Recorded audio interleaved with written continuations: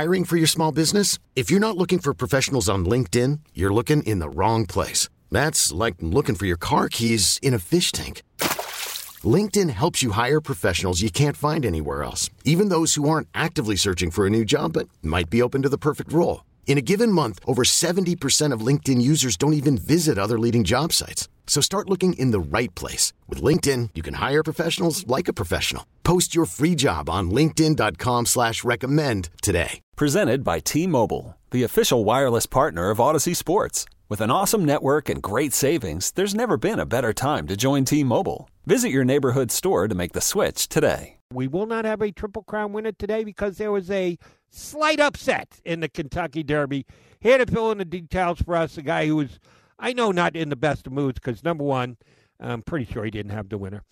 Number two, he wasn't in Kentucky and had been there for years after years after years just because of the coronavirus has cut down on the media attention of all sports, including horse racing.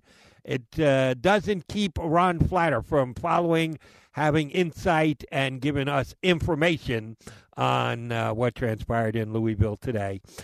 Coming our way from Horse Racing Nation and Vegas Sports Information Network, Ron Flatter hops aboard with CBS Sports Radio. How are you, Flatman? You were so close. What I miss now? Vegas Sports Information Network. No. It's Vegas Stats and Information Network. Information Network, yeah. Somebody else got Vegas Sports. We couldn't have it, so we had to go Stats. I've been calling it that forever, and I'm never going to get it right. But neither you nor I got it right today.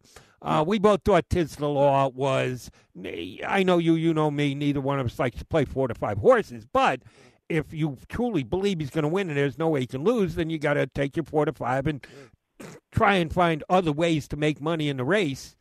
The 4 to 5 didn't win today, and he had every chance to coming down the lane. What happened? Well, a couple things. You had Authentic go better than he was supposed to. And this is one other thing I was just checking, Jody. This is the first time Authentic carried 126 pounds. He was up from 120, 122, 124, never been 126.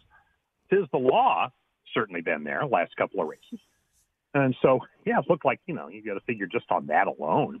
Should have done it. Blinding pace, fastest pace for the Derby in 7 years to start out.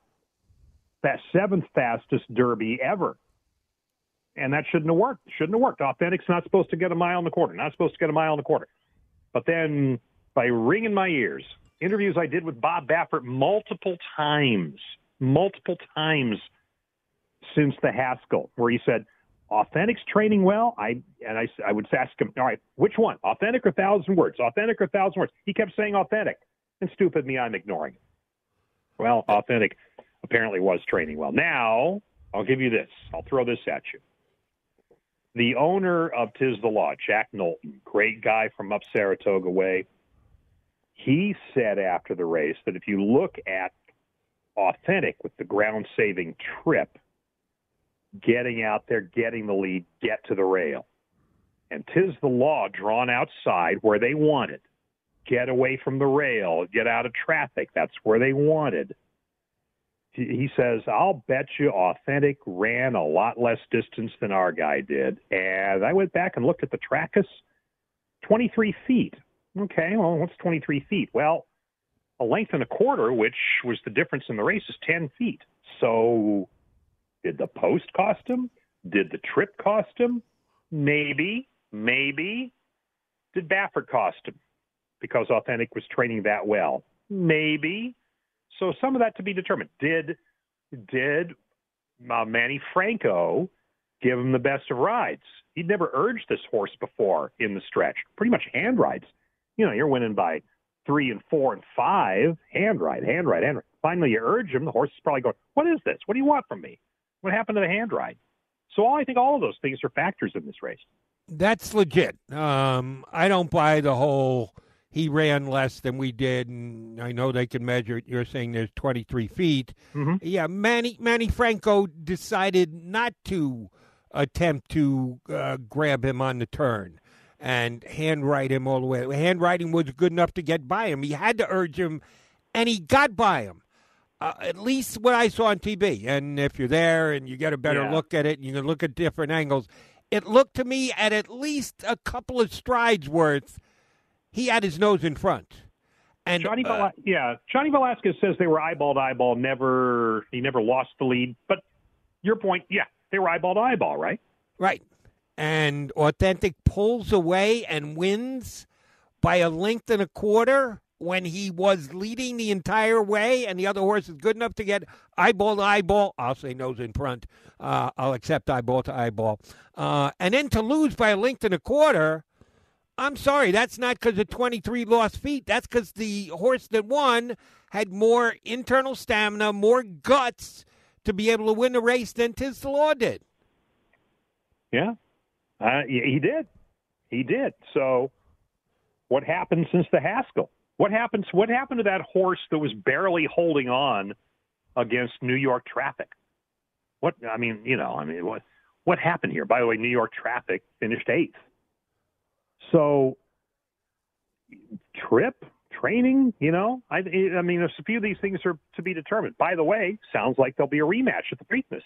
Baffert said, well, I'm not going to give you all our strategy because we've got one more race, Preakness. And Jack Knowlton says, oh, yeah, as long as the horse comes out all right, referring to Tiz the Law, we're going to the Preakness. So we get the rematch. All right, that's where I was going next. I still got a couple other things I want to ask you about today's race as well, but since you went there, I'll go there with you. Usually it's a given. If you win the Kentucky Derby, you're going to the Preakness. Well, Authentic doesn't have to because we've already had the Belmont Stakes, so there is no chance for a Triple Crown. So Baffert is committing early. More power to him if he thinks it's more important. If Jack Knowlton is going there too, I think one of the things that hurt Tiz the Law, you gave me a couple of good theories. You didn't touch on this one. Mm-hmm. He did come back in 4 weeks from the Travers to the Derby. He had never come back that quickly before, whereas Tiz the Law had 7 weeks from the Haskell to the Kentucky Derby. So it certainly worked better for him with the extra downtime. Either one of these horses going to Preakness, are they wheeling right back into the Breeders' Cup Championship? Well, that's the other question, too. And when I had Jack Knowlton on a show just a couple days ago, I asked him, okay, let's say your horse does all these things. Do you put the asterisk on the other 13 Triple Crown winners while you're sitting there with a Travers win and a Florida Derby win and a Champagne win? And you're piling these up, and, you'll end up with 1 million Grade 1 wins. Why don't you put the asterisk on everybody else? And he says, well, wait a minute. Let's not talk about that. Let's just get through the next 2. So I'm wondering if they are going to go Breeders' Cup. I didn't, stupid me, I didn't follow up at that moment. Not that he would have told me, but, maybe they don't go that far. They keep talking about, they were talking quadruple crown with the Travers. Well, okay, so now are they back to the drawing board? I mean, there's a few drawing boards here with the Preakness.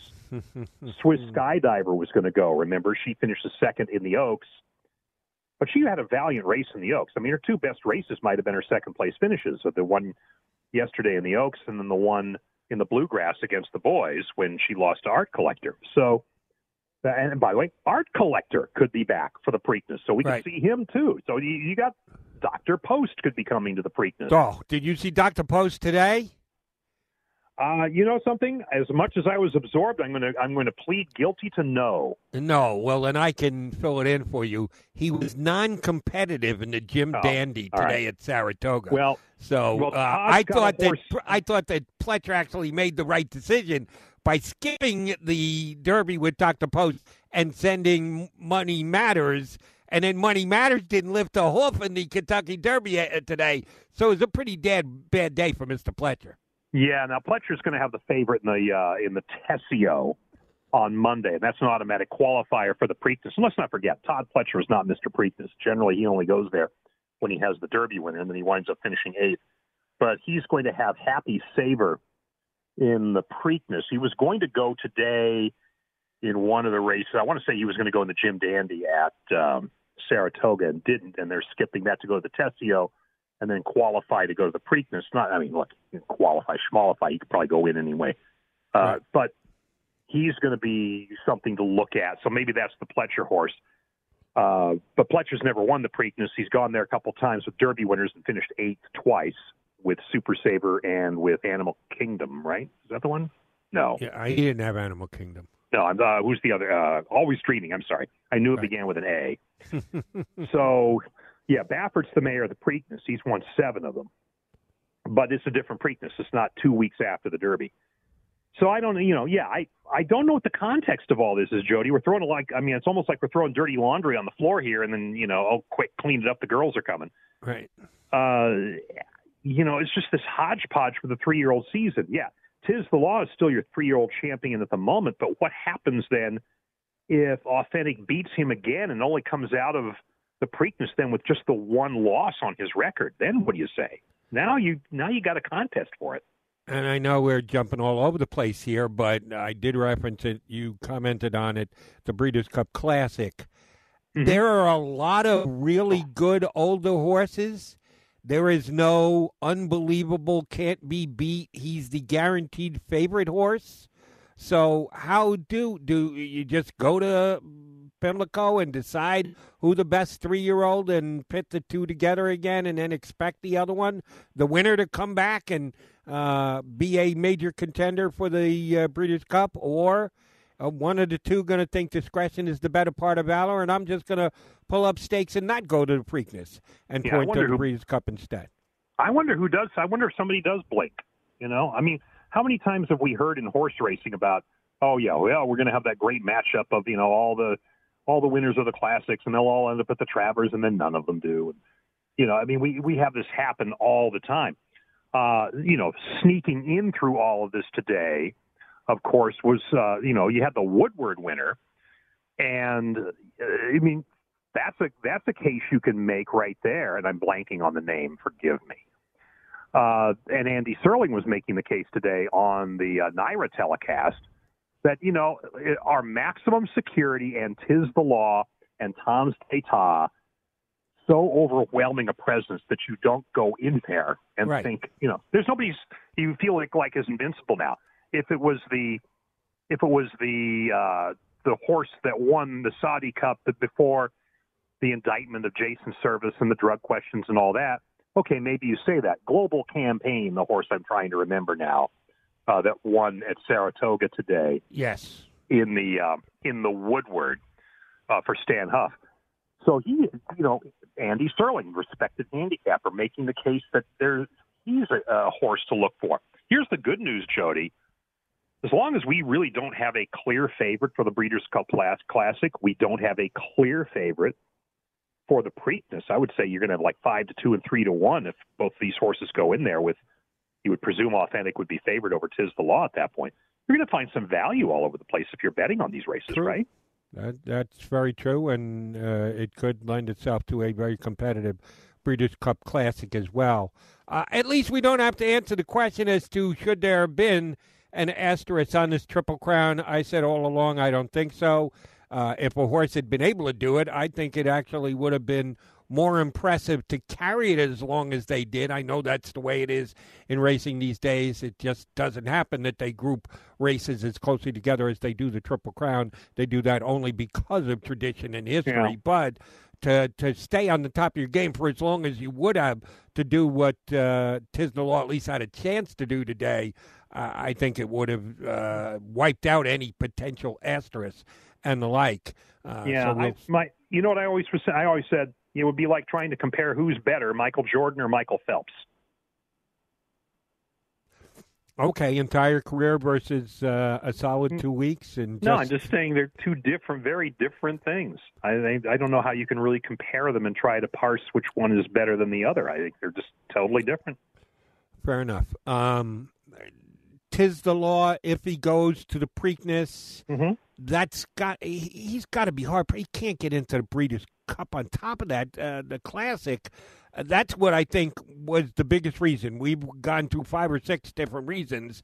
I think it's that they tried to keep this horse at the top of his game for too long later in the year. Now, if you're going to try and roll him back a month later in the Breeders' Cup Classic, did they just retire him after that? The funny side got gelded, so you knew he was going to stick around and run, but I got to believe Tiz the Law's sire book could get filled at a very good number rather quickly. Oh, yeah. Do you think that we've got one more Tis the Law race or more? If I were them, but I'm not, I'd skip the Preakness and go to the Breeders' Cup Classic. Yeah, Even if you didn't go to the Breeders' Cup Classic, I'd skip the Preakness. Again, look at the interval between races up until now and where his success has been. Now, are we overreacting to a length and a quarter loss in a good duel between two horses where one was underrated, authentic, and one, I wouldn't say overrated, but was certainly had a lot of hopes for him? You know, it's easy to overreact to these things a few hours later. But I would say right now, look at the gaps between races. And if there was a conversation about what could go and bite Tis the Law, it was that he was bouncing back off, and maybe the word bounce is apt here, coming back from his best race of his career and trying to duplicate that, and he would have needed to do that. And by the way, today, you know, 7th fastest Derby of all time. Now, that on the one hand, you say, oh, well, you know, that was a good race. But on the other hand, it was on a track that spat out 2 stakes records during the weekend. So It was souped up. And it was working well for closers today until the last race. So, you know, track bias comes into play here a little bit. That's another thing. Maybe they go back and look and say, well, you know, maybe the track wasn't working for us for what we were trying to do. I don't know. But I think you're right. I think you go back to the point you made a few minutes ago. Look at the gap between races for Tis the Law. And he just didn't have that long a gap between them. Yeah, I don't think they could get him 100% revved up again. I 4 agree, weeks later, after going from the Belmont to the Travers, just a lot. They asked a lot of the horse, but I think your point about the track bias comes into play, and it gives a lot of credence to not only Tis the Law, who ran a very good second, but the winner, Authentic. It wasn't speed favoring, and I watched most of the races today, and it wasn't like get to the front, lights out, see you later. No, horses were coming from just off. Horses were coming from well back and finding way to win sprints, mid-distance, long races. There was another mile and a quarter race, but 2-turn races. So Authentic did not get a boost in track bias, which I think makes his performance today that much more impressive. It's very confusing to some who are looking at tracks and you hear the track is souped up and you think, well, that's a speed favoring track. But look at yesterday, and I'm going to remember yesterday for a long time because I was one of 4 people who had a pick 4 ticket that cashed yesterday on the through the Oaks.